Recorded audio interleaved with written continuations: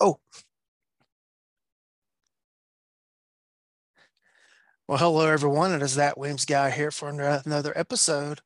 And I got to tell you, the show's numbers have been sagging a little bit lately. And Brian Easter was just telling me the other day it was probably because everybody's taking summer vacation trips and the like. And it's not a big sag, but they're sagging. And I needed someone to come in and save the day and like lift up our sagging ratings like he was Samson lifting up over and just save us and bring us all back on course. And none other than David Cagle is here to answer that call. How you doing, sir? I'm doing well. That's actually something that I always tell people about you, Lee, is that it says a lot about you that you're willing to trade your viewing numbers for your friendship with John Hearn to have him continually back on the podcast. Well, I'm hoping to be a good influence on him and maybe bring him towards the light some. So, how are you doing, sir? I am doing as well as can be in the metal box I'm currently living in. I do believe that you are our first guest on the show when we're recording that is outside of the continental United States. Oh, that's cool. Yes. I know we can't say specifically where you are, but just give a general update on where you are and what you're doing. So I'm currently in the kind of Horn of Africa region. I'm deployed with the Oklahoma Army National Guard. That has been pretty much the biggest change since the last time I was on the podcast. I guess, should I do a brief reintroduction for people who Absolutely. skipped the Sure. canon of the podcast? Sure. So my name is David Cagle. I'm currently, well, I guess currently is a weird word, but I'm a full-time police officer in Oklahoma. I also teach for hardwired tactical shooting and American tactical shooting instruction. So that's my link kind of to the firearms world. And then my newest gig is I am also an 11 Bravo infantryman with the Army National Guard. So they thought it best to ship me halfway across the world. So here we are, still making the podcast happen. Yep. And you got to spend 3 or 4 months in the not so loveliest part of the state of Georgia.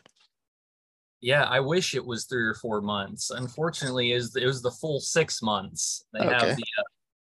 the current Army infantry training program is 22 weeks long plus 2 weeks of in and out processing. So I was out in the lovely state of Georgia for the full 6 months. Yeah. Of course, you're close enough to Alabama there to say that you were kind of in Alabama too, I think. That's fair. That's fair. We had a guy in my class from Alabama that said the same thing. Yeah.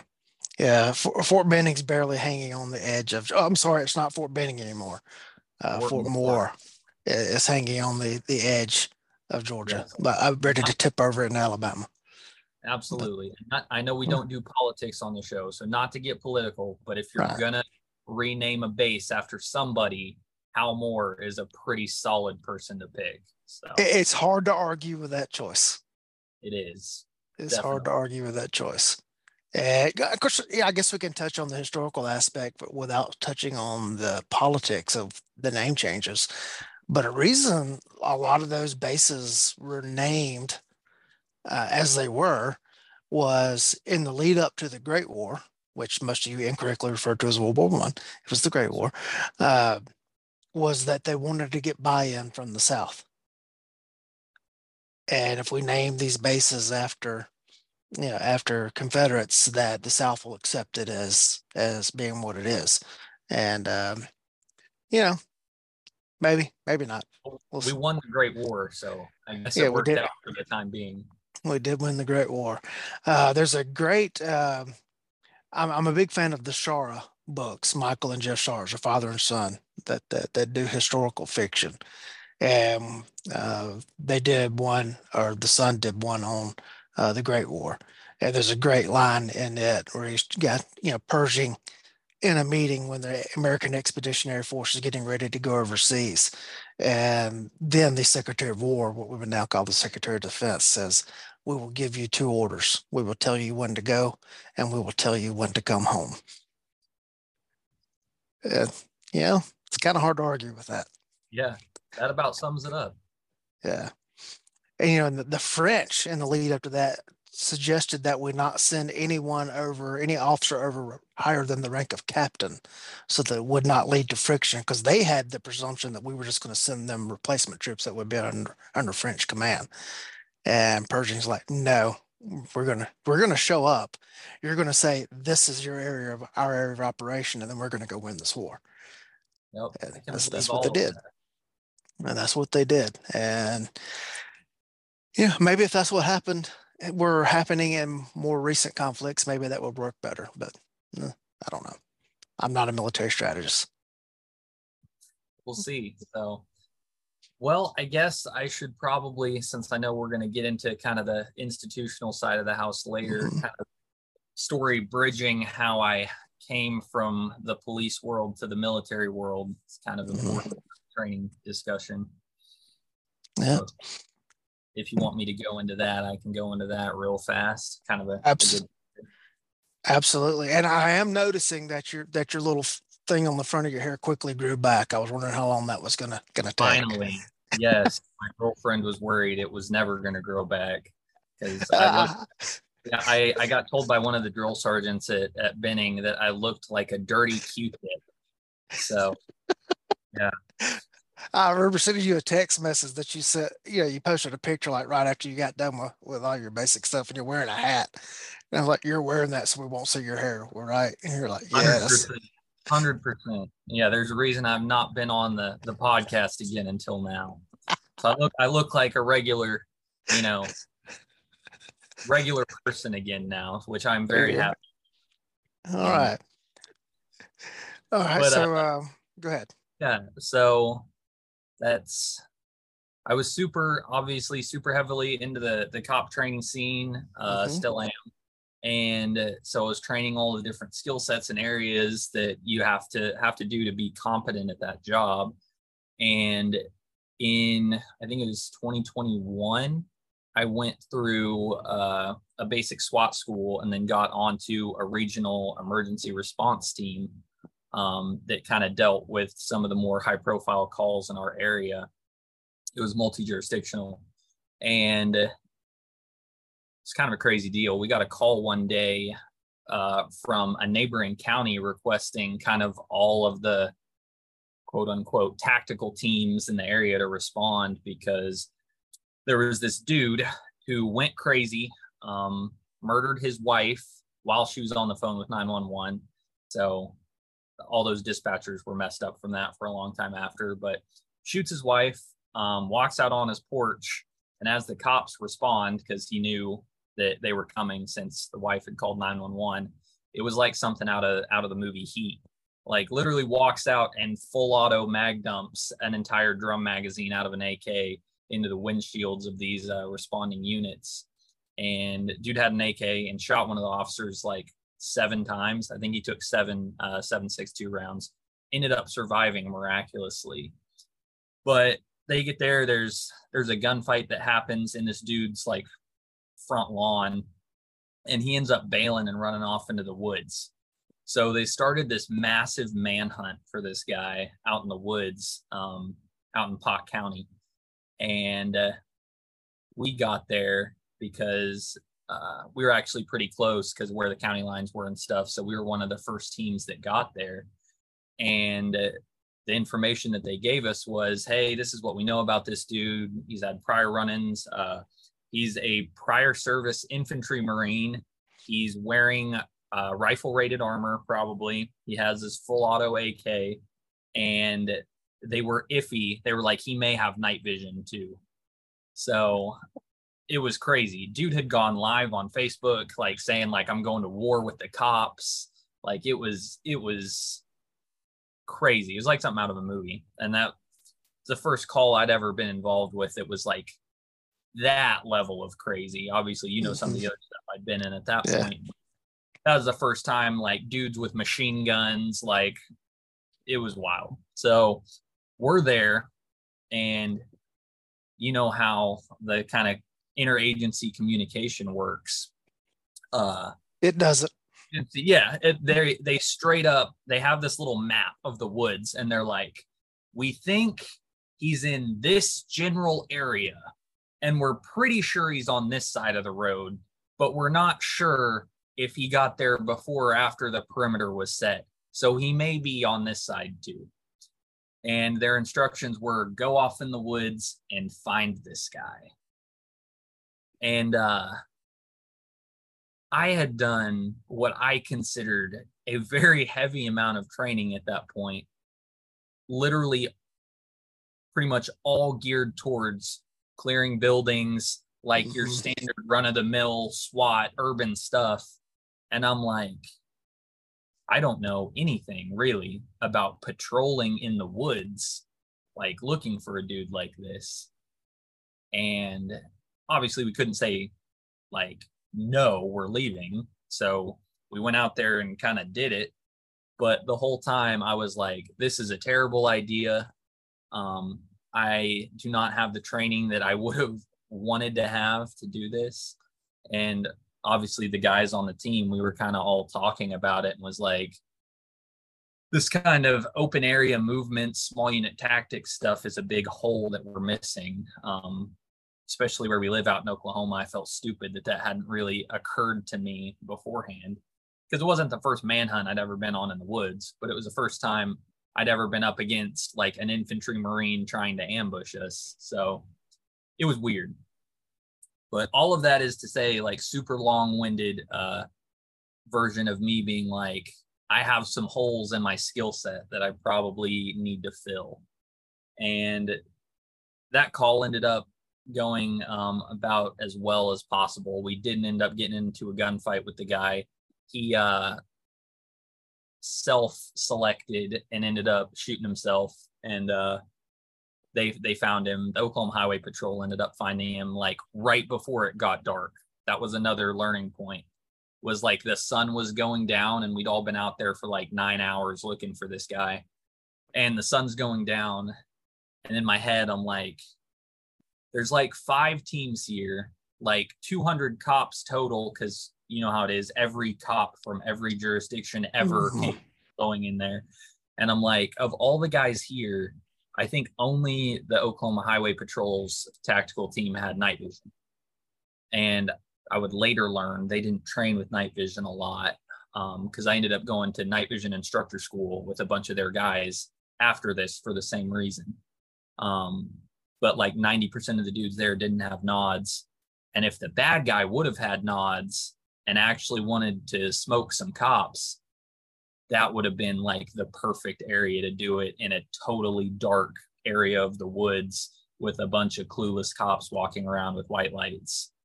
So that was one of the reasons we ended up getting into night vision. It was one of the reasons that a whole bunch of changes were made after that. But coming out of that, I was like, how do I fix this? And literally from the time I was little, the only 2 things I ever wanted to be were a police officer and a soldier. And I realized, I was like, well, I'm pretty squared away, handgun, pistol, or handgun, carbine, and shotgun. But I don't know anything about belt-fed machine guns. I don't know anything about grenade launchers. And I need to learn some small unit tactics. So there's really only one place to do that. And a little while after that, I went ahead and enlisted in National Guard as a rifleman. And that's how we got here. Yeah, there's just so many things, excuse me, in the cop side of things that you never foresee happening until they're happening. Definitely. And that's one of those. I've been in a couple of them where it's like, as it's starting to go down, it's like, we didn't cover this in the academy. And then it's also, I'm at almost 5,000 hours of post training at this point, and I've never trained for anything like this. Absolutely. And we tend to institutional inertia is an amazingly powerful thing. And it is so hard to battle, and it's so hard to direct or redirect. And you can have one incident happen, and that becomes the entire consuming focus. Oh yeah, And definitely. everything goes towards that. And quite frankly, the last decade it's been, or longer, it's been the active shooter thing. And there's still people out there that aren't getting the memo on that. But that has been so all consuming that the institutional, we all 18,000 agents in the United States, we're tending to focus on certain little things and we're neglecting others. And it's not until something happens high profile or to an individual agency that it starts to shift that focus. And then unfortunately, we run to that shiny thing and we forget all the other shiny things we've learned about in the past. And, that's walking around in the woods at night looking for a dude with an AK-47 is just, that's different than a traffic stop in downtown Jones, Oklahoma. Absolutely. And it was another thing that you always hear people talk about. Well, you want to train for the trained bad guy. But 99% of the time as cops, you're going up against people who really don't have any training. So that was another kind of weird thing about the call, was that was the first time that thinking about it, I'm like, I know for a fact this dude has a certain level of training because we know his background. Um, and I can't remember. I know some of the dudes from his group had just come back. He was tied to a group of pretty crazy dudes, but some of them had like just gotten back from doing a tour in Syria and had seen some pretty serious stuff, like volunteering with various groups and stuff. So they had like they had like Facebook videos of them doing CQB runs in like these little shoot houses they made. So it was the first time I'm like, people always tell you to train for the trained guy, but now I'm literally going up against some dudes that have a not insignificant level of training. So that is a very sobering thing to have happen when you realize like it's a low percentage thing. But so far in my career, I've unfortunately had a lot of low percentage things happen to me. So I'm starting to realize like all of these worst case scenarios are very much possible, even if they're not probable. So interesting stuff. Those are two very different words that have very different meanings.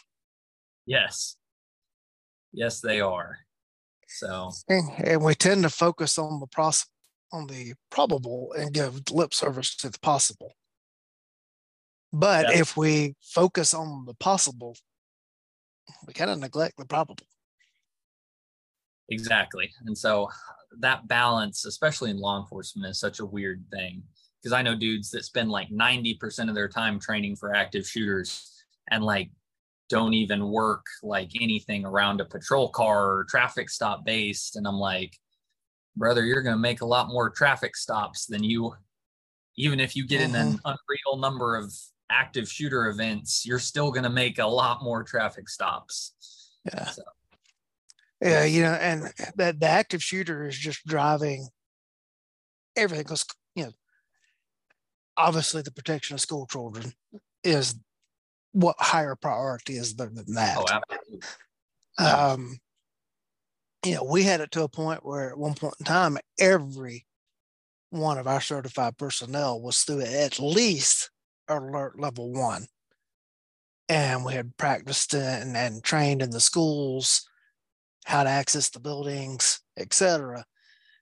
And then you have massive amounts of turnover because it just is happening now for everybody. And we were in a training meeting about a year ago. And someone said, well, we've done training and all that. And I said, I raised my hand. And I said, oh, guys, all those people that we have trained are gone. There's nobody below the rank of sergeant that has been through that training now. Yeah, We've got to start all over, which also means we're not spending time on high risk traffic stops. We're not spending time on some of the other things. And there's just not enough hours in the day to get to it all. there's not the balance is really crazy, and I've had that argument with people because especially working where I work in more of a rural area, Like when we had these new hires, I was talking to about some of the things when I'm giving them kind of their intro brief first couple of times I meet them, and I'm like, you're going to hear a lot of things about the amount of shooting that we do and kind of the active shooter stuff and all of the firearms training just in general. People love to say we do too much of that and blah blah blah. You know how it is. But Yeah. the thing is, people don't care about how many tickets we write in the community. Well, they do. They don't like it if you write too many, but they don't care about the things that like your typical police supervisor cares about. They care about how fast you get there when the really bad stuff happens, like the actual violence that occurs in the community.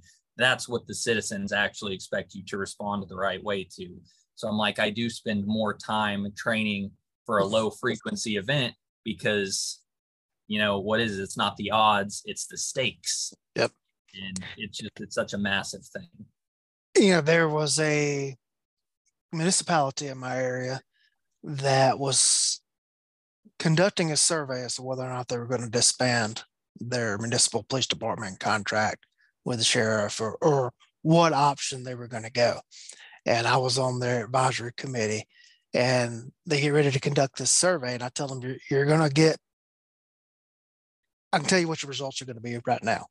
The number one complaint you're going to get on the survey is about traffic. The number one generator of complaints about your agency is going to be the officers enforcing traffic laws. And it's like we've got this crazy dichotomy of this is the thing that the citizens complain about the most, but it's also when we try to deal with it, they complain about that the most. Oh yeah, it's a huge thing. Right now, my entire town is up in arms about a stop sign that was added to an area that had a bunch of wrecks. So I know exactly what you're talking about. Yep. And everybody wants the traffic problem was all someone else's problem, not my problem. So don't stop me and give me a ticket, but stop them and give them a ticket. Right. Exactly. Yeah. Yes. It's like, no, I meant these other people. Yeah. I meant all these other people that are causing problems. And, and it's kind of funny about the what is the definition of a traffic problem? If you have to sit at the light for more than 2 cycles versus, right. Do we actually need traffic reporters to get people around? And it's just all that's relative. All that's relative. All right. So how many years have you been toting a badge now? So 4, because I'm 25 now. I started right when I was 21. So yeah, right at 4 years. Getting up. Yeah. Unfortunately, 4 years right now makes you a wily veteran. Yeah. So we're going. Your introduction to the law enforcement peace officer world is still fairly fresh. It's still fairly new, and the paint ain't dry on your paint being painted green with the military now. So you've had 2 relatively recent exposures to this whole institutional world, and that's coming off of a lot of training from the private citizen side, or our friend Eric would call them basic normal human beings. So it's kind of give us a comparison of, what do you see on the institutional side of the blue versus the institutional side of the green? Yes. Where are holes in all of it? What's good about all of it? Just that won't get you in trouble anywhere you're going to talk. Right. I've been super lucky really on all 3 fronts, because kind of the pieces have just all aligned for me to have a really solid amount of time training in all 3 areas now, as a private citizen, as a police officer, and as a soldier, just because of the way things played out. Because as people that listen to my other podcasts with, I sort of just stumbled across Paul Howe down in Nacogdoches, was able to train with him a ton before I was a cop, which led me to Tom Givens, which led me to, all that stuff. So I had a really solid training background as a private citizen. Then I became a police officer, and I started off when I was in college as a reserve officer. So I went through a reserve academy, Then as soon as I was done with that, I went full-time. So I had to go through a full-time academy. So then I had 2 law enforcement academies that I'd gone through. So I got to see double the issues there. And then obviously I sought out like the other training opportunities that I've talked about, going into the continuing education stuff on the law enforcement side. So got to see a lot of how things were done just based off of that. And then when I went into the military, they were still doing the 22-week OSUT one station unit training cycle for infantrymen. So I got 6 months of training initially, which is, it used to be 14 weeks total, basic and your AIT, advanced individual training portion. Now it's 22 weeks. So they extended it by all that time. So I got the 6 months starting out. Literally the day I graduated from the infantry school and got my blue cord, I drove home, or I say I drove home, I drove back to Oklahoma and left for the pre-deployment training for this mobilization. So I literally rolled straight into another 3 months of training after that, and now I'm deployed. So the last 10 months straight basically have been nothing but training with the Army. So I got to see basically a little under a year straight of how the Army does things. So a lot of time to reflect on kind of the institutional differences there. And the main one that will be obvious to pretty much everyone is the police side of the house really likes pistols and the military side really likes rifles. And neither one does a particularly good job with the other.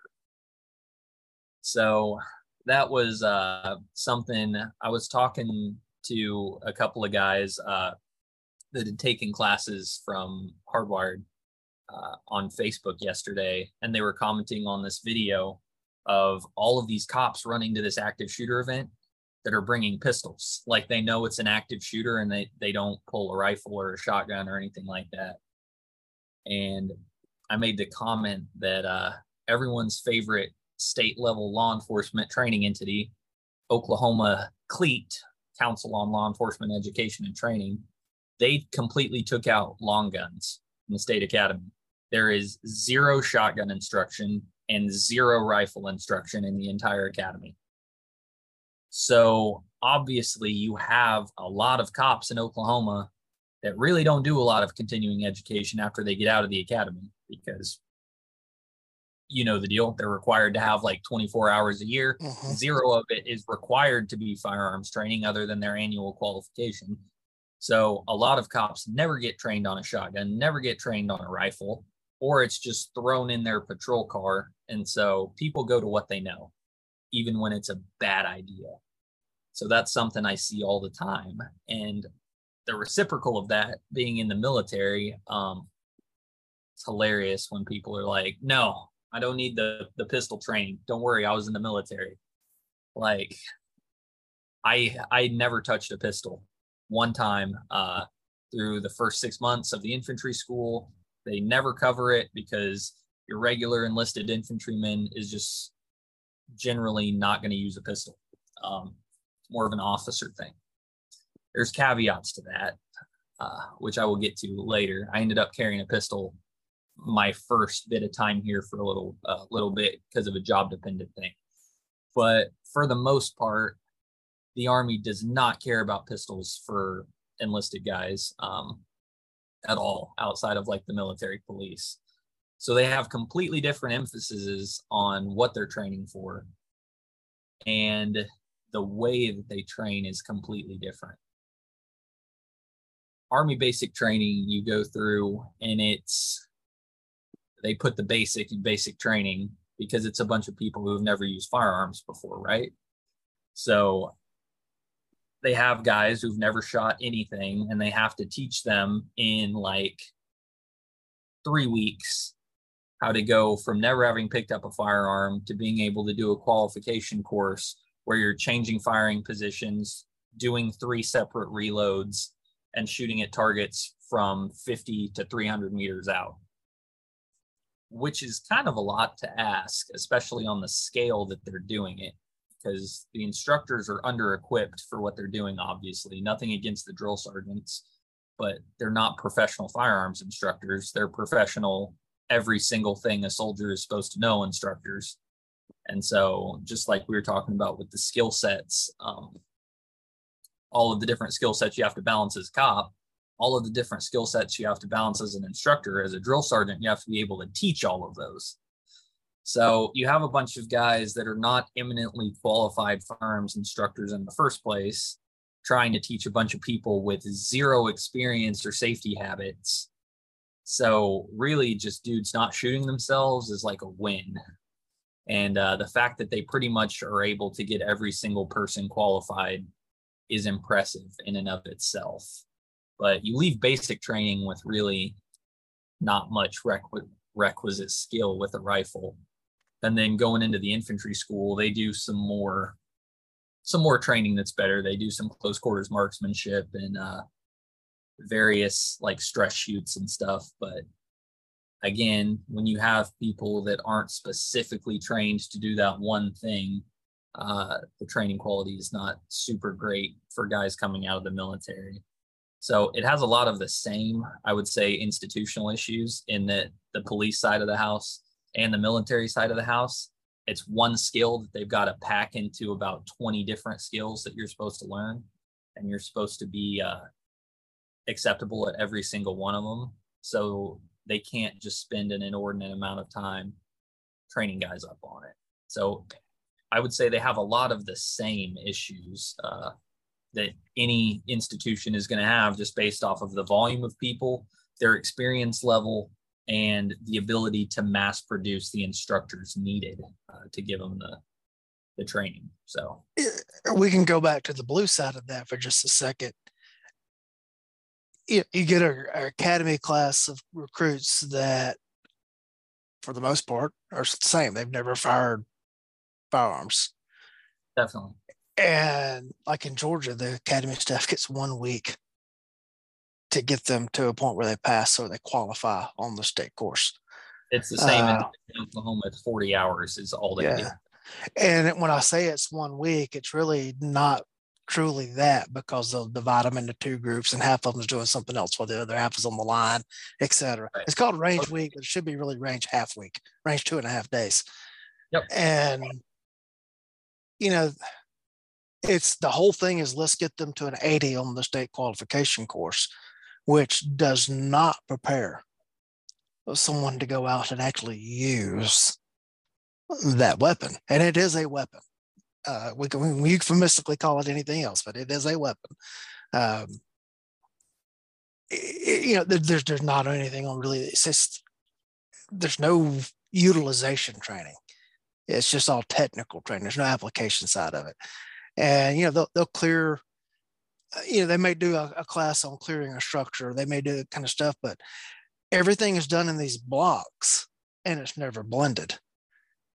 Where you have to apply, okay, I have to make a use of force decision. I have to, okay, this is a non-deadly use of force situation. I need a baton, or I need a taser, or I need hands-on. Now, all of a sudden it's switched and I've got to get to deadly force, or it says deadly force, but now that wheel has turned and it's gone to non-deadly and I got to get rid of this gun and get the hands-on, and none of that stuff that actually plays out in the field. And then the public is absolutely just shocked when this trained person gets thrown into this hellacious situation and they don't have the skill sets to fall back on. Yeah, absolutely. It's another thing that I keep trying to explain to people, because for one, good on Georgia for their 80% standard. Here in Oklahoma, it's a 72% standard. So it's already a stupidly low requirement anyways for people who actually train. But the thing I always say to people is that the reality of your skill doesn't matter to the people you serve until it does. They expect you, when they call, to be a black belt level fighter, to be an IDPA grandmaster, USPSA grandmaster level shooter, to be like a bar certified attorney and legal. Like they just expect all of this stuff because people watch movies, right? Yeah. So if you're not willing to make yourself a professional, like that doesn't change the fact that they expect you to be a professional. Just makes it to where you won't perform like one. So I always tell people that like people's expectations of you are already high, and they're going to expect you to do stuff that you are not going to be capable of doing coming out of your initial training, and that you're not going to be able to do an entire career if you just do your 24 hours of state mandated training every year, which is 3 days worth, which is insane. But all of that, it's the same stuff. It's the same stuff with the Army. All of the people that I know that are really good shooters are good shooters in spite of being in the Army rather than because of the Army. That's not totally true. Like some of the guys that get sent to like Benning Sniper School and the guys that go to Camp Robinson for the National Guard side, like there are some really, really good schools in the Army. The Designated Marksman School, the Sniper School, all that kind of stuff. But we're just talking about initial entry training here. You have to seek out the further education like that. Mm-hmm. And you were talking about the boxes that people put into it. I was surprised. The military makes the use of force training that cops get look like a JD, because the amount of force decision making that they teach you in the military is like zero. It's literally like, hey, those guys over there are bad. If anyone goes outside of the river, shoot them. The full if they're not dressed like us. Yeah, that's as a guy that I used to know often used to say, if they're not running from the Americans, shoot them. Which is, the use of force stuff is just crazy. So the extent of the use of force training that you get on the military side for us was the chaplain came in and spent like 45 minutes giving us these weird hypotheticals, and we just talked about them. Literally there's like 200 dudes like sitting cross-legged on the floor, and the chaplain's like, well, what would you do if this happened? Everyone's like, I don't know, I haven't been trained. He's like, you should think about that. And so it's all kind of comical. Like it would be funnier if it didn't directly impact like the readiness of of all of these people in warrior professions. But I feel for people on the cop side. I feel for people on the military side. Because it's like Daryl Bulkey always says, the Air Force does not expect like an F-22 pilot to go personally finance his own training. Like they teach you how to do that job. And then you take like your standard infantry rifleman or your standard patrol cop, and it's like, hey, if you don't personally invest in yourself and spend all this money and buy like, you know, all this stuff, like you're not going to get there, which is the sad reality of it. But that is the reality of it. And in certain circumstances that may be used against you. Exactly. So it really is. It's crazy. It's kind of a no-win situation, but luckily there's still a ton of just great resources out there. There's a ton of great NCOs in the military that are willing to take time out to spin people up to the point that they didn't get in their initial training, which is good. There's a ton of cops that do the same thing. There's a ton of free training available to both that a lot of times people don't even know to utilize, like Alert for the law enforcement side, which we'll get into more when we talk about force on force here in a minute, because I have some Alert thoughts. But yeah, that's just kind of going through all of it. Like, I don't want to sound negative because there's a lot of positives too, but I see similar problems with all of it. And overall, absolutely massive gain in my overall capability being in the military, going through the military training. I got so much out of it. I learned a ton about small unit tactics. I learned a ton about land navigation, all of this different stuff. I got competent on all those weapon systems that I'd never been exposed to. There really is a lot of stuff that they do a good job on that I was able to take a lot out of.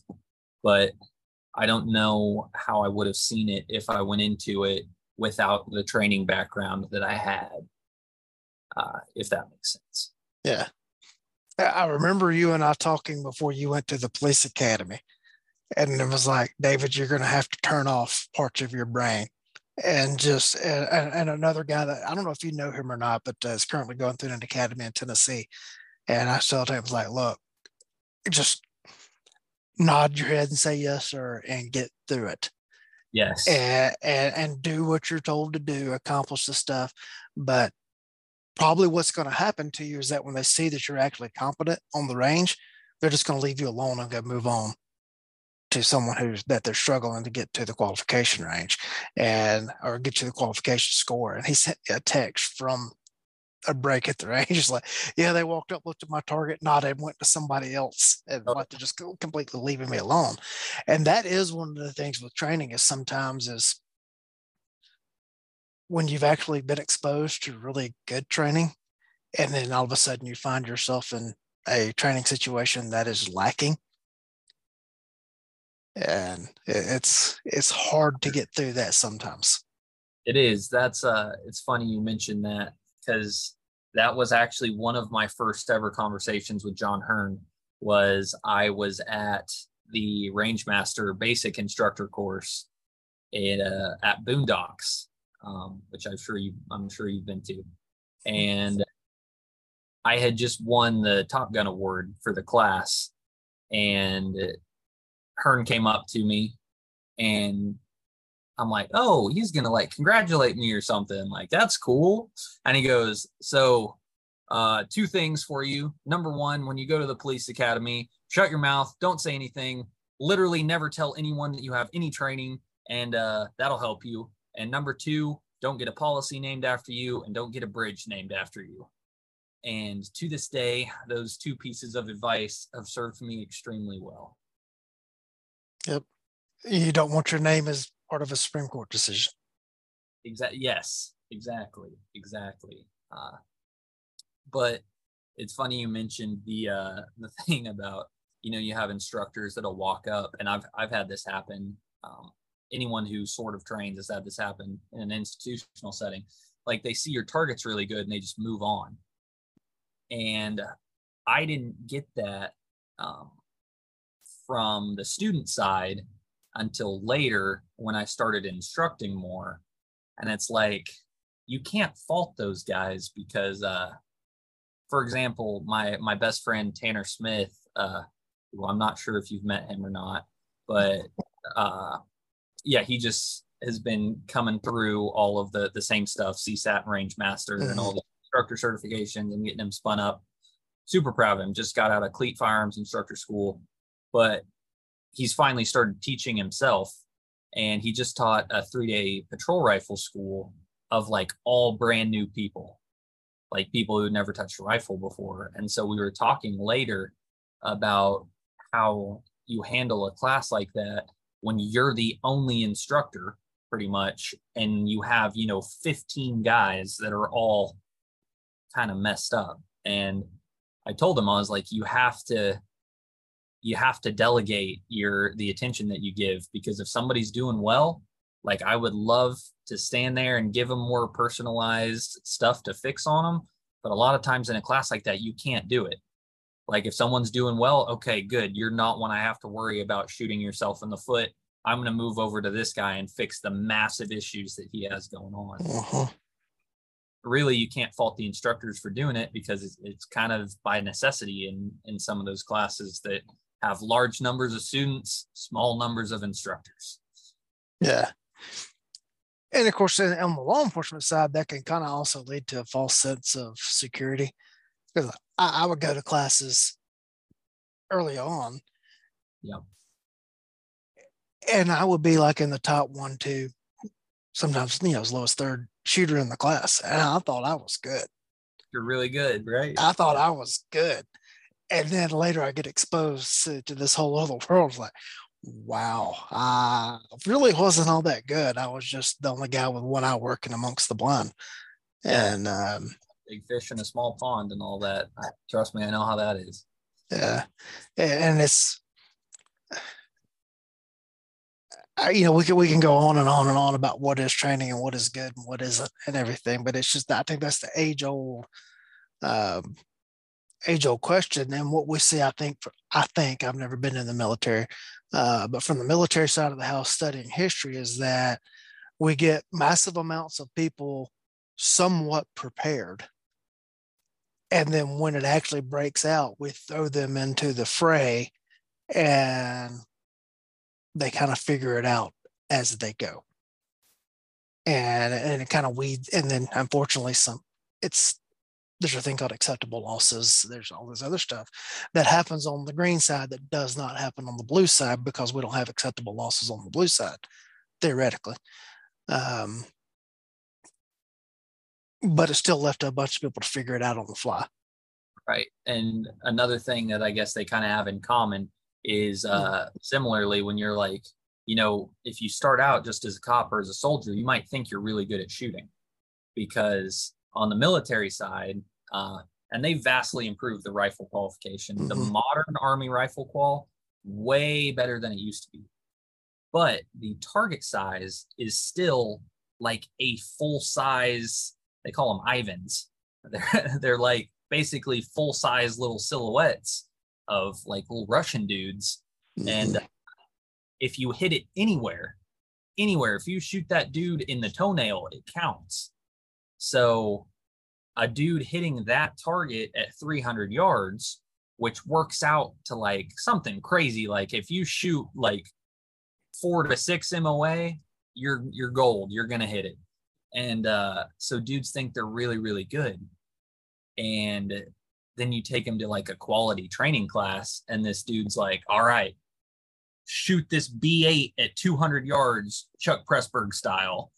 And they're just like mind blown because no one's ever even held them to that kind of accuracy standard before. Same thing with like the police pistol stuff.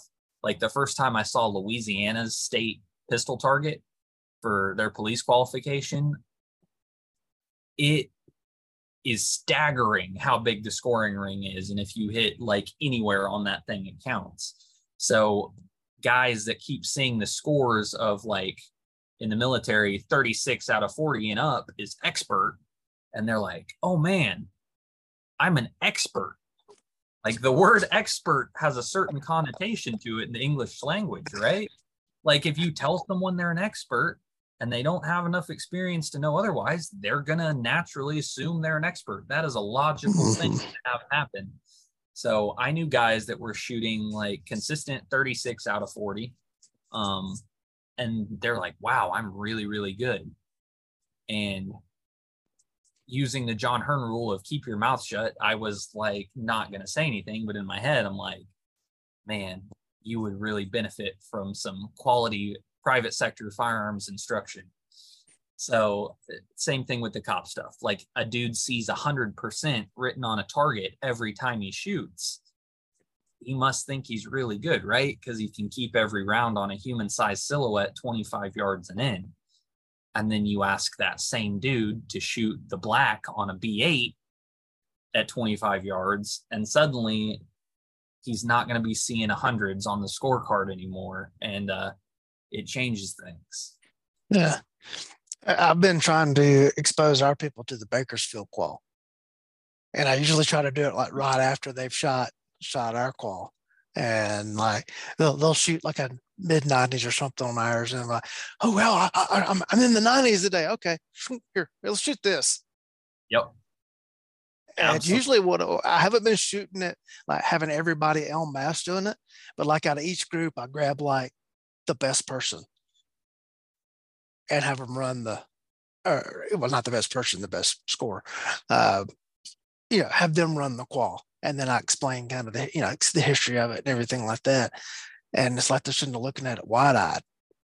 And what I'm trying to impart is don't buy into your scores on this one qualification course as being it. And I taught a contract class for a state agency that is not in my state here recently. And the last thing that I did in the day was run them through the Bakersfield. And then I talked with some of their cadre actors. Like, the reason I did that was to give them a sense of perspective. And because I sold her on this whole thing as a 10-round status check. Yeah, this is something you can go run up, set up, go shoot, see where you are. Yeah.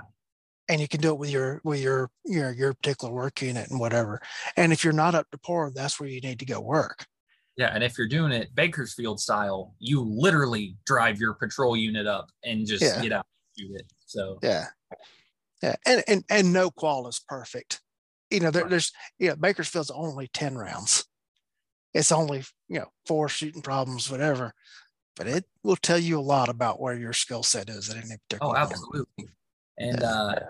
you'll have to correct me if I'm wrong, but it does tell you a lot.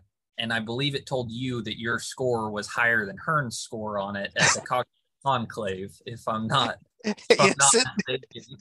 yes it did. Yes, it did. We're up to Uh, 3 now. That's 3 Hearn bashes that we've got in. So we're doing well. and you worked that one in quite well, sir. I applaud you. I applaud you on the skillfulness Yeah, of being able to slip that in. I And appreciate it. Cecil Birch will enjoy that one.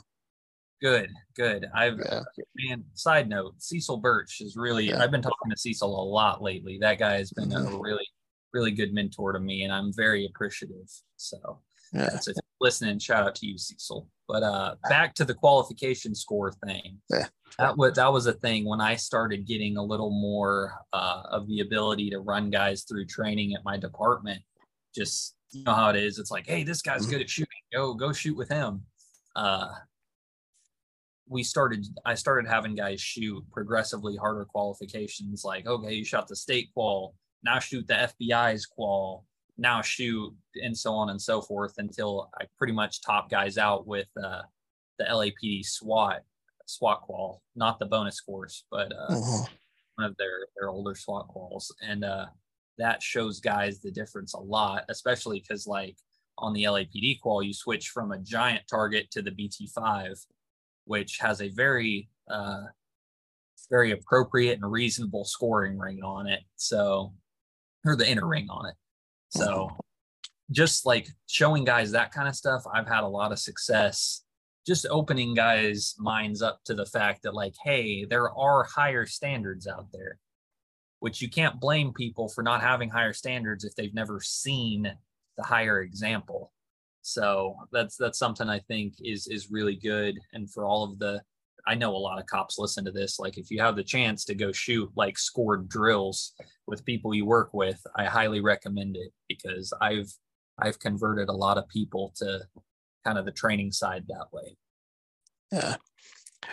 All right. I did not keep a running clock so that I would know. I should have, so I would know at exactly which point in time in this episode that you were going to break the internet.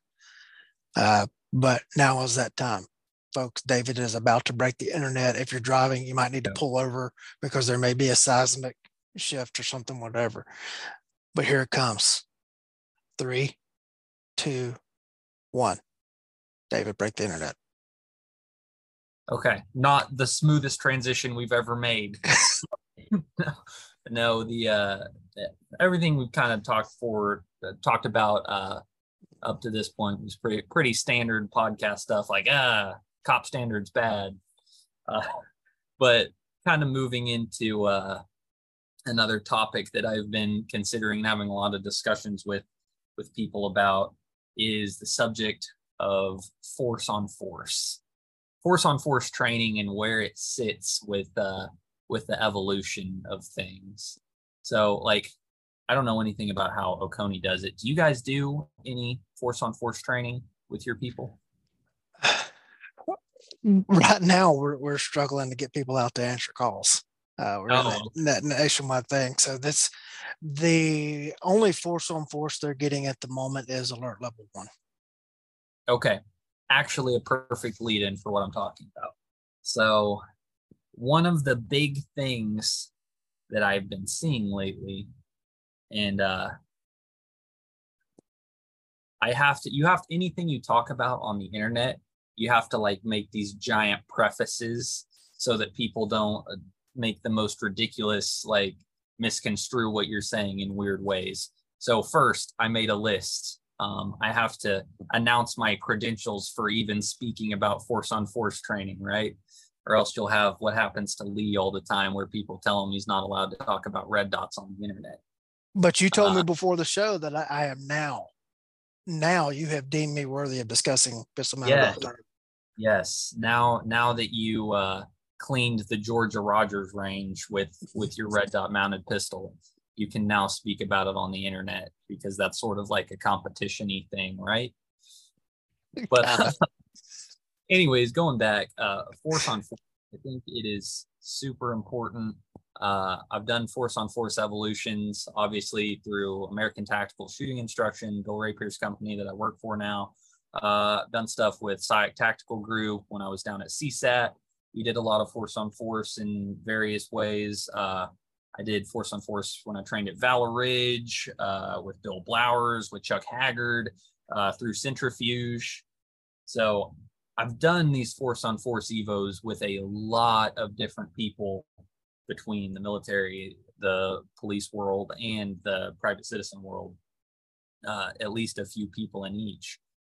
And I'm a huge fan. I think that force on force training is a massive upgrade to your capability. If you've never done it, you will learn a ton. It will show you holes in your game that you need to fix. It will help you get better at certain things. Like most people just don't see their sights, like the first couple of evolutions they do with simunitions. And then you realize that you start picking them up and suddenly you're seeing them every time. And so there's a lot of things like that that are just massively beneficial. And because there are so many massive benefits, people don't like when you say anything negative about force on force training, which goes into the talk that we have hashed and rehashed about, like, who's allowed to teach gunfighting? Do you have to have been in a gunfight to teach tactics and stuff like that? And people tie that into, well, I've done force on force training, which is the exact same thing. And so it's all a weird argument.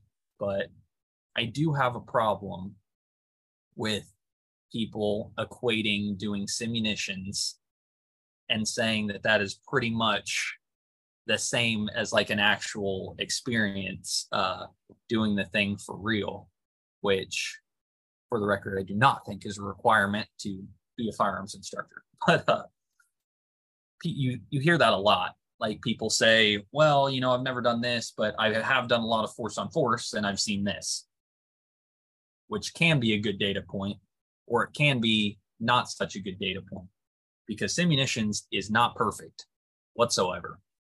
And the main thing that I have an issue with when it comes to force on force is, number one, force on force evolutions are not created equal by any stretch of the imagination. It's like any other facet of training. The person that you're training with completely determines whether it is awesome or whether it's horrible. There's a relatively well-known school that maybe, like, person for person, probably trains about as many people as any school in the nation year for year.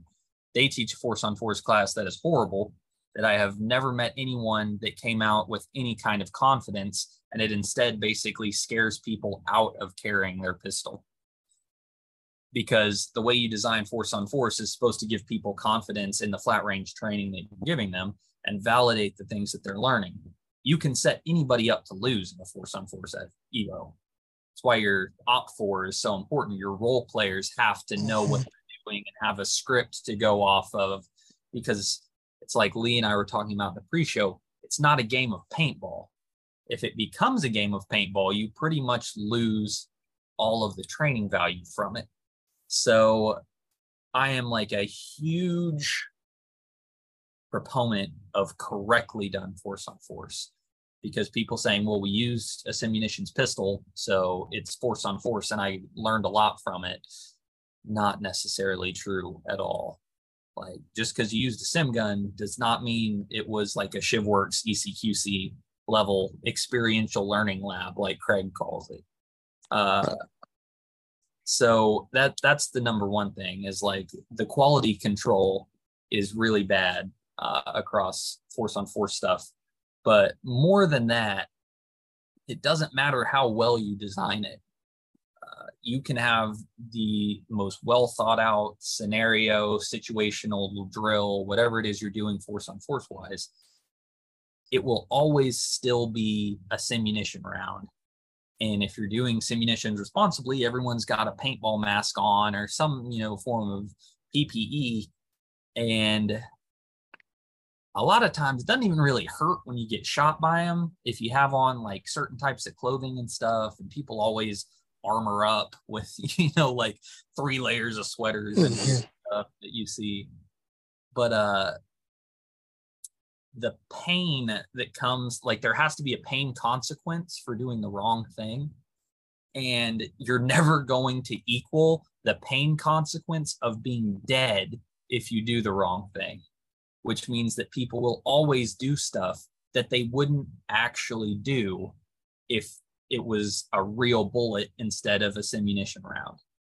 And I don't know why people get very upset about that. And especially like people integrate airsoft all the time into training. We use airsoft a lot at Amtech.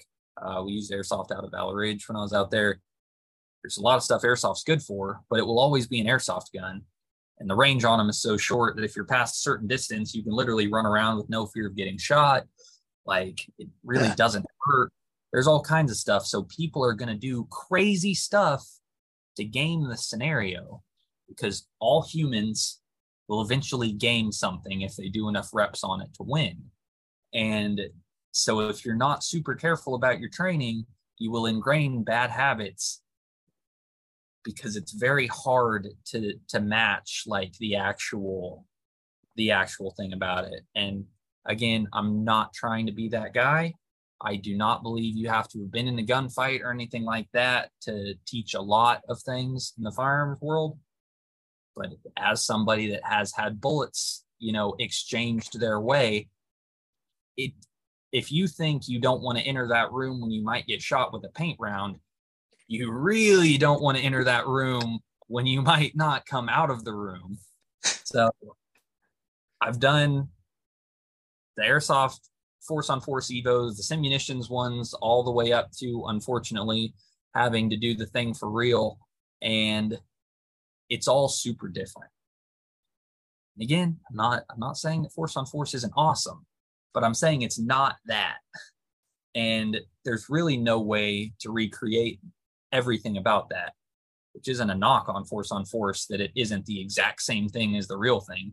There's still a million things you can take away from it. And it's still the best that we currently have to replicating a lot of things in the real world. But people misconstrue being the best technology we currently have with being the best technology that could exist, which is not the same thing. So I think the quality or the value of force on force is tremendously impacted by the quality of the people that are running it and what it is being used for. For instance, I went through FLETC's use of force instructor course, which was a 80-hour use of force lab. It's a dream for guys like us. And they have trained role players that follow a script, and they do it. And there's a lawyer following you around, questioning you about every decision that you make. And there's skin in the game, where if you fail, you get sent home. Right. Yes, having higher stakes is a massive thing. That's putting a different level on it, versus I've been in a force on force evolution where they took tape and made a box on the floor, and they put you in the middle of that box, and you were not allowed to move out of that position. And then you're confronted by multiple assailants, and like off to my left is a hallway. Right. Yeah. I'd go out why would I stand here when I've got multiple people coming from that from this direction, went right over there. I've got a hallway with 2 entry points that I can go and I can make them come after me versus standing right here in the middle of this floor taking this assault. And then after then they're saying what it taught us and everything. It's like, it taught me that this was a poorly run exercise, is what it taught me. I'm thinking that to myself. I'm not saying that to them. But there's got to be skin in the game. You have to be be willing to accept defeat for learning value. But there's also this, as you mentioned, crushing people's confidence. You can't let force on force turn into tactical grabassery. Right. And that is so common when it's like an officer survival class and we got 20 cops that are playing both the good guys and the bad guys and everything. It always turns into this person that goes off script, that somebody does something they want to beat each other. If you get an op 4 or role players that want to beat the other guys, they're like, okay, I'm here to shoot this guy before he shoots me. It becomes like this little paintball game. And there's times where that's designed where that is the whole point, is legitimate force. You're each trying to shoot each other, blah, blah, blah. But a lot of times that's not what it is. Right. And if you have people whose sole goal is to win, it gets weird. Yeah. Back when I first started my training business and I put up my webpage, I went very, very, very detailed and specific into my training background. The classes I've taken, all that kind of stuff. And part of that was not hey, look at all this stuff that I've got, because a lot of it's really not relevant to the whole training thing, the business side of it. But I was actually combating a local training group that was out running force on force scenarios. And they were taking Bob, the car salesman, and Betty, the bank teller, that were coming to their classes, and they were throwing them into a force on force scenario. And it was like, they were all of a sudden, now you're the cop that's making a traffic stop on this car. They've got no basis whatsoever to play that function, and even in a scenario, whatever. And like, they walk up and they perform horrible. Like, this company's putting the videos of these scenarios up on their webpage and stuff, and these people are performing horribly from a cop perspective. And then the people are there, the trainers are patting them on the back and telling them what kind of a good job they did. So I'm so glad people learn nothing from that scenario. Yes, and I'm so glad that you said that, because I totally would have forgotten like the main point that I was trying to get to, that you just reminded me of with that, which you're 100% correct. Like, it has to be relevant, right?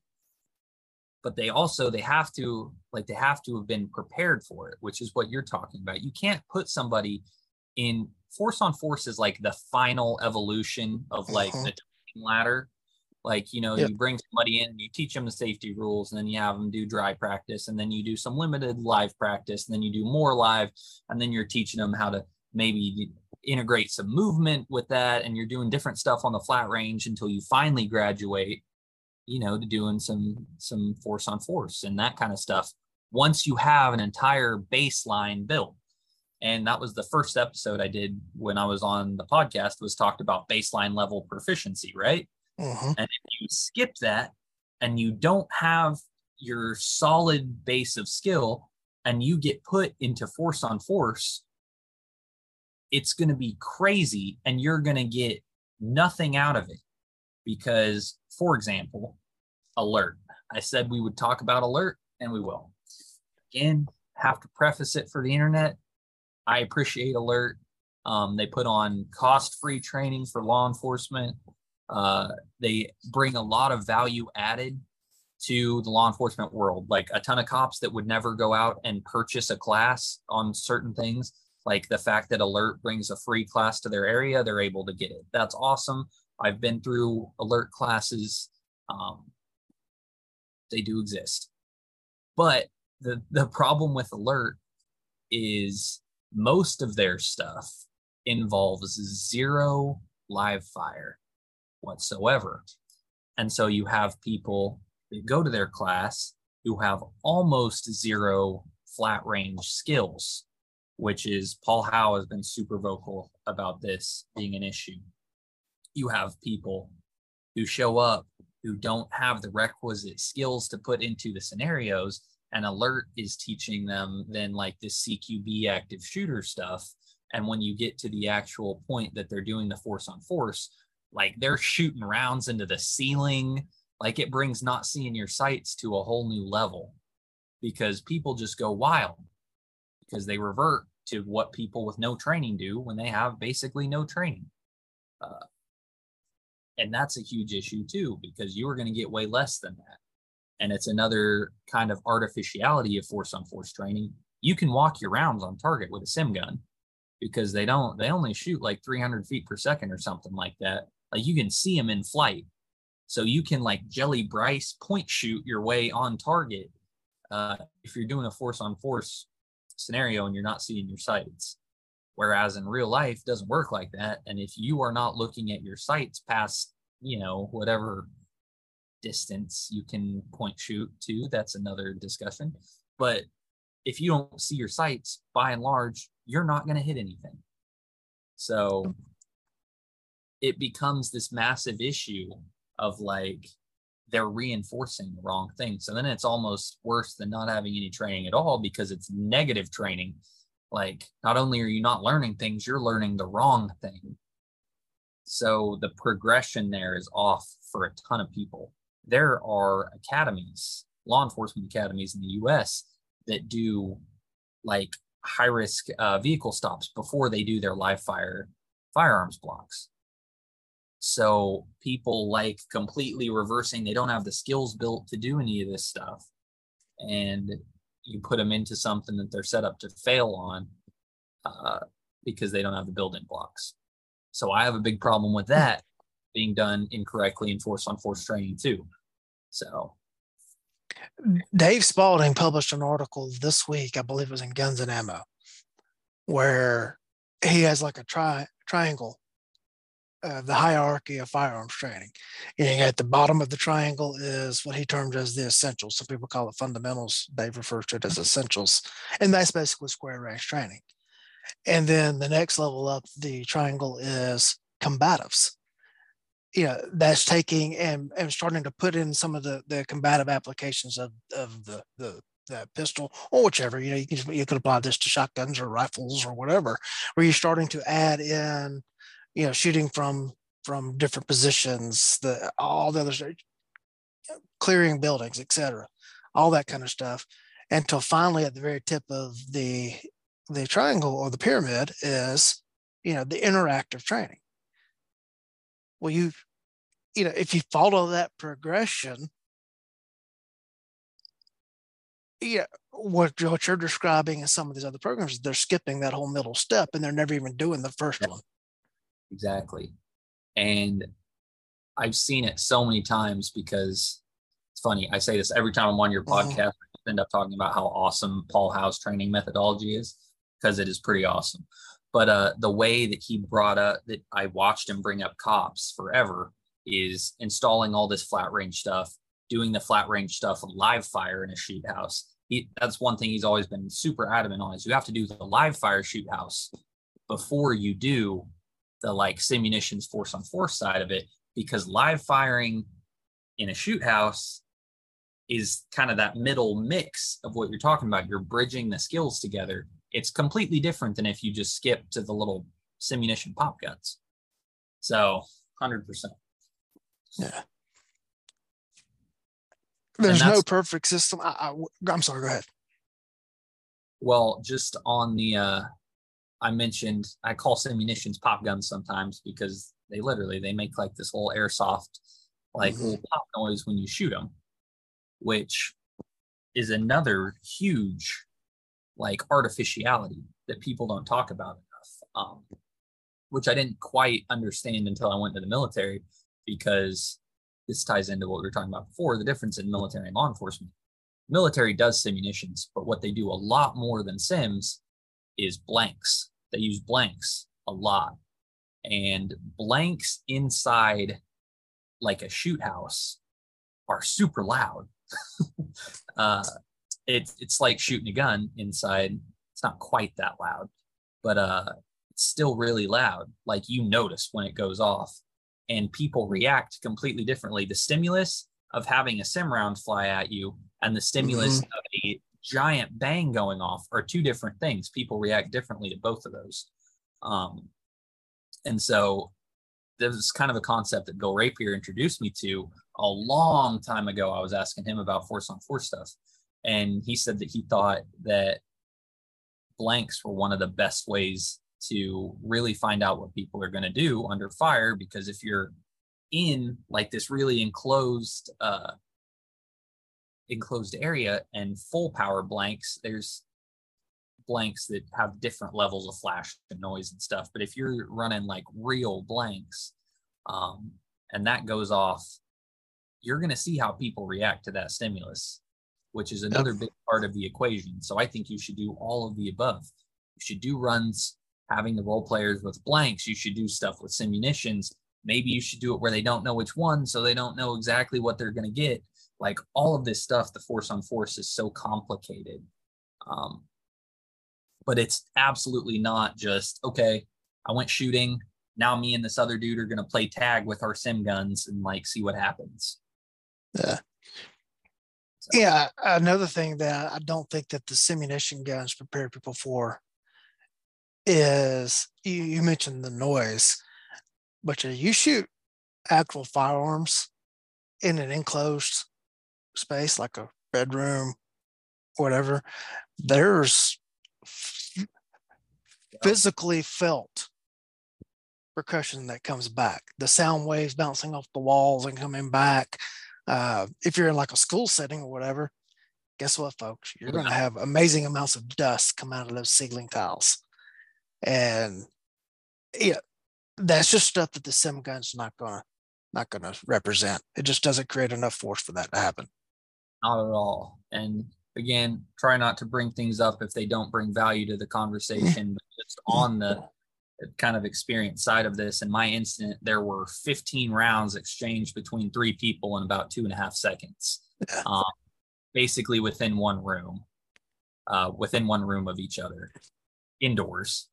And to say that was loud would be an understatement.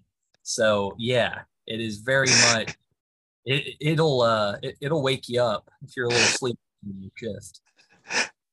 Oh man, there's something I want to bring up right now, but I know you can't talk about it because of an agency restriction. But something happened in that gunfight that certain people on the internet say never happens. And after you and I talked about your actual incident, I reached out to 4 Midwest agencies, well, mid-size, not Midwest, but mid-size agencies. It's like, hey, have you ever had this occur? You're like, oh yeah, we had it. Yeah. I walked around our sheriff's office and asked a couple of guys, and they told me of several instances they've been involved where it had actually happened, that they were involved in the incident. I'm like, huh. Certain talking heads on the internet are saying that this never happens because of X. And I'm like, yeah, it happens. May not be on video, but it happens.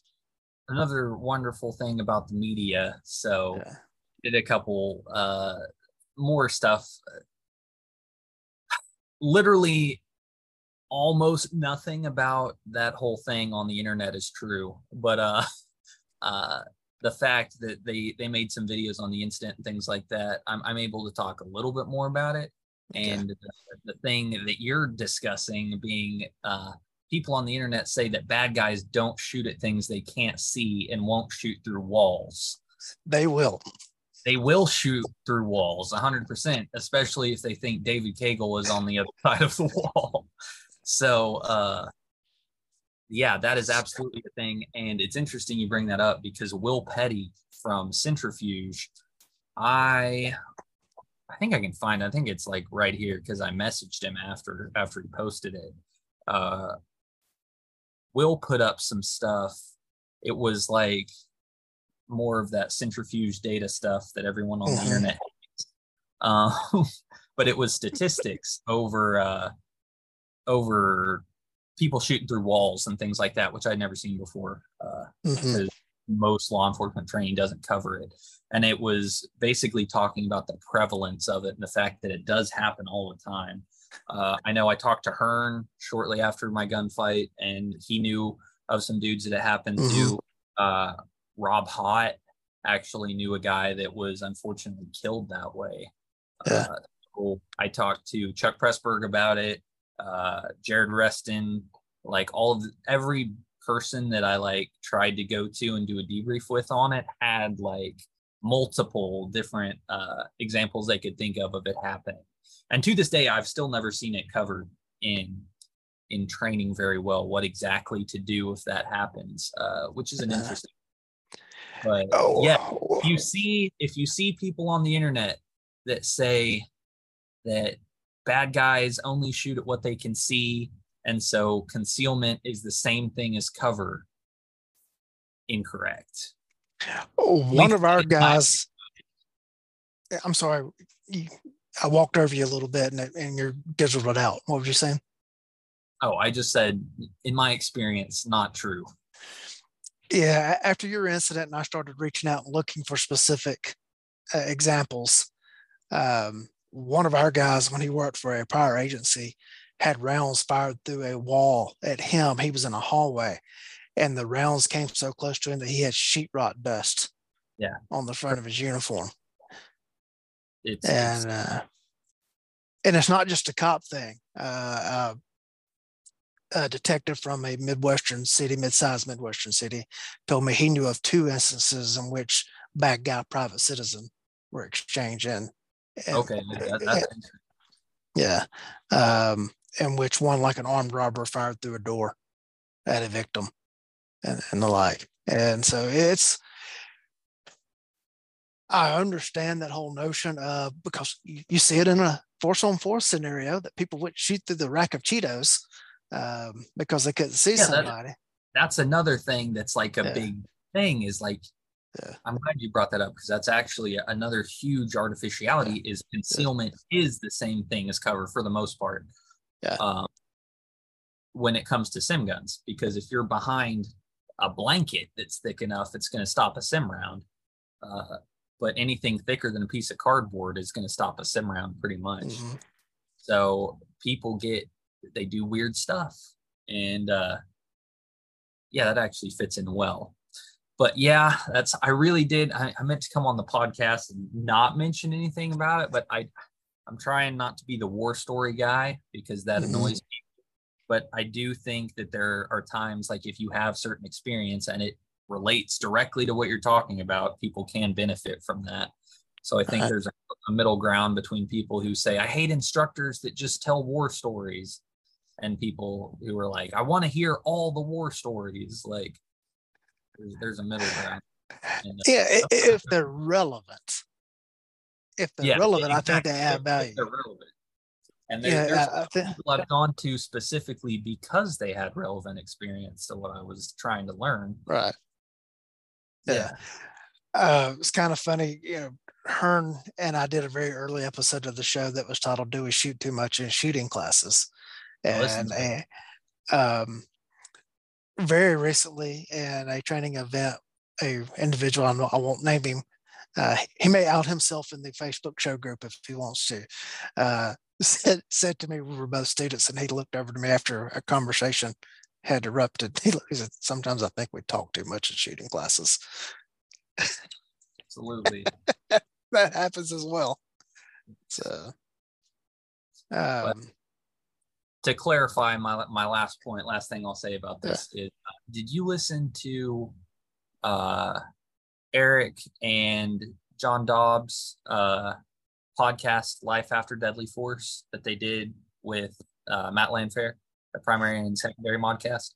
I have not listened to that one yet, but I have twice done a presentation called The Aftermath that was those 2 guys and me talking about use of force systems. Okay, I knew they'd done that at like TACCON and stuff. Yeah. That's, my deal completely different, obviously, and they both had super unique experiences. But one thing that I think is interesting to note is, because I used to do it too. I'm sure people listen to this and they'll be like Googling stuff. It is truly shocking to me to this day. I went one night a couple weeks ago, I went and just read all of the different news articles and stuff about my incident. Truly, when I say probably 80% of the stuff that is written about it is just completely false. Yep. Not exaggerating. And if you read, there's like 4 or 5 different articles about it. They all tell like a completely different story. Like it's not even because, yeah, there's not even a coherent thing. So the media manipulation is like a real thing. I will say pretty much the only legitimate source that I know of is the Jones Police Department's like official press release that they put out on their Facebook page and some other places. That does a pretty good job of saying what happened. But like even when me and my partner at the time for that call, the guy who I was backing on the call, when we ended up getting the Medal of Valor, they did like the Medal of Valor ceremony or whatever, and then they did more articles on it, and they still didn't get it right during that. So like that could be a podcast in and of itself, but it's like if you are expecting like every news article I read now, I'm like, I wonder if that's even kind of accurate, because I know everything I've ever been involved with in law enforcement where they wrote a news article about it after, I'm like, that's not even sort of what happened. I did an interview on a high profile incident one time, and I'm standing in front of the sign to our sheriff's office for the interview. So like the name of the sheriff's office is on the sign that I'm standing in front of. You can clearly read it in the video footage, and they got the name of the agency that I work for wrong. Oh yeah, that's one like in the little graphic up underneath as I'm speaking. And I work for the Oconee County Sheriff's Office. I'm standing in front of the Oconee County Sheriff's Office sign. The graphic below my name, as they're playing the thing live, says that I work for the Clark County Sheriff's Office. Yeah, that's the exact kind of stuff I'm talking about. Yeah. Probably the worst article about the whole thing refers to me exclusively as Deputy Cagle. You haven't earned the right to be called deputy. But yeah, that's what I thought. I was like, Lee is going to be so upset when he sees this. Like, completely reverses roles and all kinds of just weird stuff. Like, I'm not a big fan of the media, but I really didn't mean to spin off on that tangent. I was like, I know how things are, and I'm like, I did mention it, so I have to mention that disclaimer that I always put anytime someone says anything about it. Like, it's crazy. Yeah, it's funny when I've actually read incident report or written the incident report from back when I actually did cop stuff. Written the incident report and seeing how it gets reported on. Yeah, well, I obviously I have a copy of the whole investigation report from my deal, and I was reading it and I was like, I really wish I could leak this to the media so that they could get all this stuff right, because I'm like, oh, this is some stuff that would fix a lot of that, but just crazy stuff. Like, Freedom of Information Act myself. That may need to be another podcast episode of all the stuff we can talk about that was completely misreported in actual instances. And the last thing I'll say on that was, there's an incident that one of our former guys was involved in, that I saw all the stuff that went around the internet about his incident, but then I was in the courtroom for the trial, and the trial did not hinge on any of the stuff that the internet claimed was deciding in the case. Yep. That's not shocking whatsoever. Yeah. That whole case came down to where the deputy's flashlight was pointed and nothing else. We keep coming up with better podcast ideas. I have a flashlight story that relates to use of force too, so maybe we'll have to do that.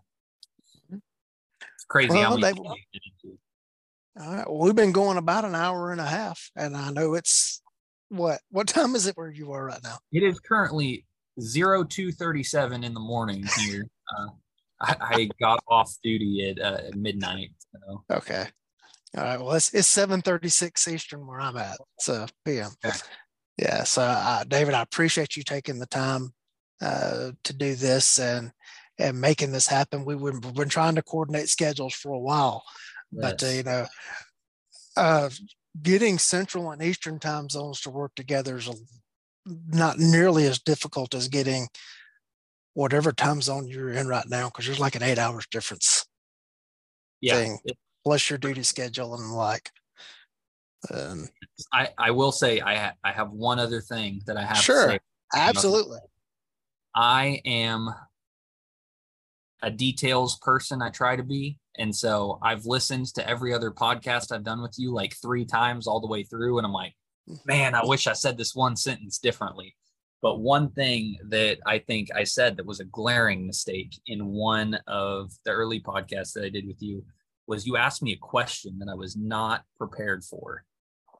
We were talking about kind of my training journey and going through the systems of first training at CSAT and going through all Tom's classes and all Bill Rapier's classes and the different systems of shooting and stuff.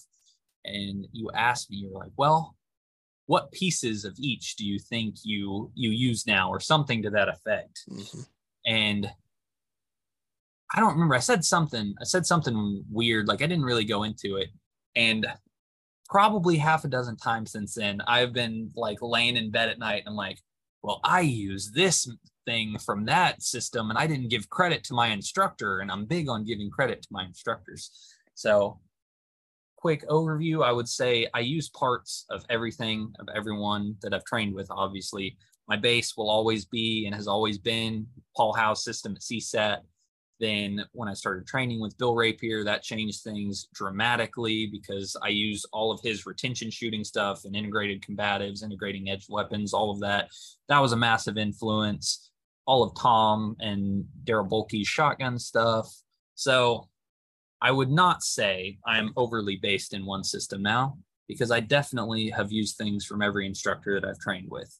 So I did not want to offend anyone that I've trained with, because I just hadn't thought out what all I used from different systems. And I now have a Word document that I made in response to that with all of the different pieces that I'm using from different stuff. Like, okay, I do this one manipulation from Dave Spalding at Handgun Combatives, and so I don't know. I've overthought that a lot, and I needed to set the record straight before we went off Sure, the air.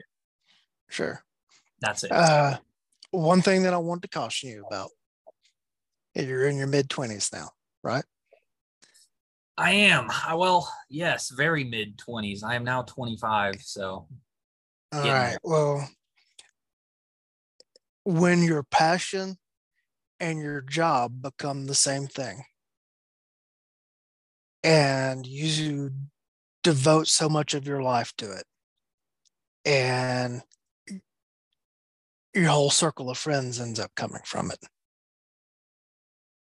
When you get into your 50s, like this guy sitting right here,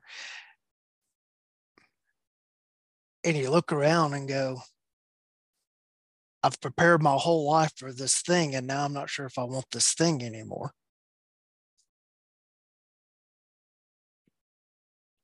Yeah, and Brian and Astridge and I were talking about this on the phone the other day. It's like I don't want to walk away from my circle of friends, and I still enjoy the training side of the aspect and all, but I wish I had another hobby. I wish I had something else that I enjoyed as much as this. Don't paint yourself into a corner. That's actually advice I've been getting on several fronts recently. Mm-hmm. I will say, side note, Brian Eastridge does have another hobby, which is pissing people off on the internet. So he can always fall back to that. But yes, I hear you. I hear what you're saying. And I've been laser focused on this stuff pretty much since I was 16 or so. So I'm trying to branch out, Yeah. Find something else that you enjoy that has nothing to do with this whole life, and get good at it as well. That takes you in another, and that can involve people that are not from this life as well. has been one positive thing about my current girlfriend is despite trying, I have not been able to get her into any of this stuff whatsoever. So all of our activities together basically do not include training of any kind, which I'm not complaining about, but it helps me diversify my portfolio of life activities like you're talking about. Right. But I can remember back in the academy days, they warned us about making sure that you kept friendships outside of the job. Yes, and definitely. and the like. And now I'm looking at it, and I'm not disgruntled. I'm not burned out. I just the other day I was thinking, if all of this were to end tomorrow, what's left for me? What else do I do? Well, and And I think it was Greg Ellifritz. I want to credit Greg with it. That wrote an article called like "I don't hang out with cops" or something. That is mm-hmm. basically everything you're talking about. Like, I do this at work. Why would I want to do this outside of work? I want to say that was Greg because I read a lot of stuff that he writes. But yes, anyways, that article was basically all the stuff you're talking about, and I am tracking 100%. So I'm in that phase right now where I'm looking for a hobby that doesn't involve any of my work, because all of my stuff has become so integrated with my academic career, Right. tied into my professional career, which ended up tying into the training career, and I'm like, and I'm actively looking for something right now that will give me some sort of other avenue, and I don't know what it's going to be. So while you still have a chance to get good at something else, I wish I could play golf. I never could develop the skill. Something along that line, like some other thing that I could go do. I definitely have other things that I'm into. They just all sort of indirectly Mm-hmm. tie back into different things that make you more capable. Because like I've been super into ham radios recently, just upgrading from a technician level license to a general level license. And ham radio guys are like the complete opposite of gun dudes for the most part. So that's been an interesting kind of journey. But yeah, definitely. I'm tracking what you're saying on the different hobbies stuff. Just make sure that you have other outlets in your life, because at some point, Certainly. at At the some moment, it is not my brother or either of my best friends or any of those people because we all train together kind of as much as humanly possible. So I do see where you're going with that. because here's the thing that we all have to face: the institution will continue without us, and sometimes the institution will cast you aside. Ocean Gate already posted the job opening for the new guy to drive their little submarine thing.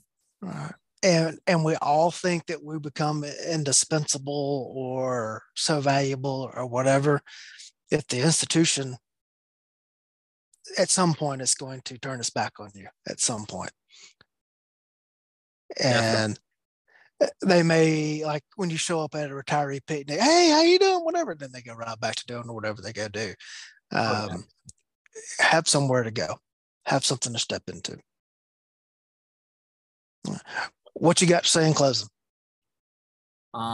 In closing, well, normally this is where people like plug their own stuff, right? And they're like, find my class schedule at, but I won't have a class schedule for a little while because I'm overseas for a good period of time. So I will say, if you want to train while I'm gone, not train with me, I highly recommend training with all of the other guys from American Tactical Shooting Instruction. Kevin Kelly, Brian Resnick, David Costa, obviously founder, Bill Rapier. All those guys teach classes. They're all awesome. They're as good as they get. Also, obviously, Hardwired Tactical Shooting, Daryl Bolke, and now Brian Eastridge is teaching with him a lot. Anything you can take from Wayne Dobbs. The Thunderstick Summit, which I will miss for the second year in a row due to the military, which I'm upset about. So Revolver Roundup from Hits, any of that stuff is awesome. So AmTac Shooting, Hardwired Tactical Shooting, even though I don't teach there anymore, anything you can take from Combat Shooting and Tactics, I could not recommend that any higher. And you won't be able to train with Paul Howe forever, so definitely get on that. And yeah, I'll be putting some stuff up on like the Hardwired Tactical website, or not the website because the website's still under construction, the Facebook page. I posted an article about apprenticeship a while back and some stuff like that. So I'll be trying to do some writing, staying connected with guys. But yeah, as of now, that's pretty much it. Well, all righty, man. Thank you for making this happen and taking the time to be here tonight. Hey, well, thank you for having me on. Seriously, I consider it such an honor considering that all of my heroes basically are the other guests on this show all the time. So as many times as you will let me come on the show, I'm happy to come, ramble about stuff that people want to hear about for some reason. So Sure. Absolutely. Well, thank you for again for coming on. For the audience, we know that your number one asset is your time. Thank you for choosing to spend it with us.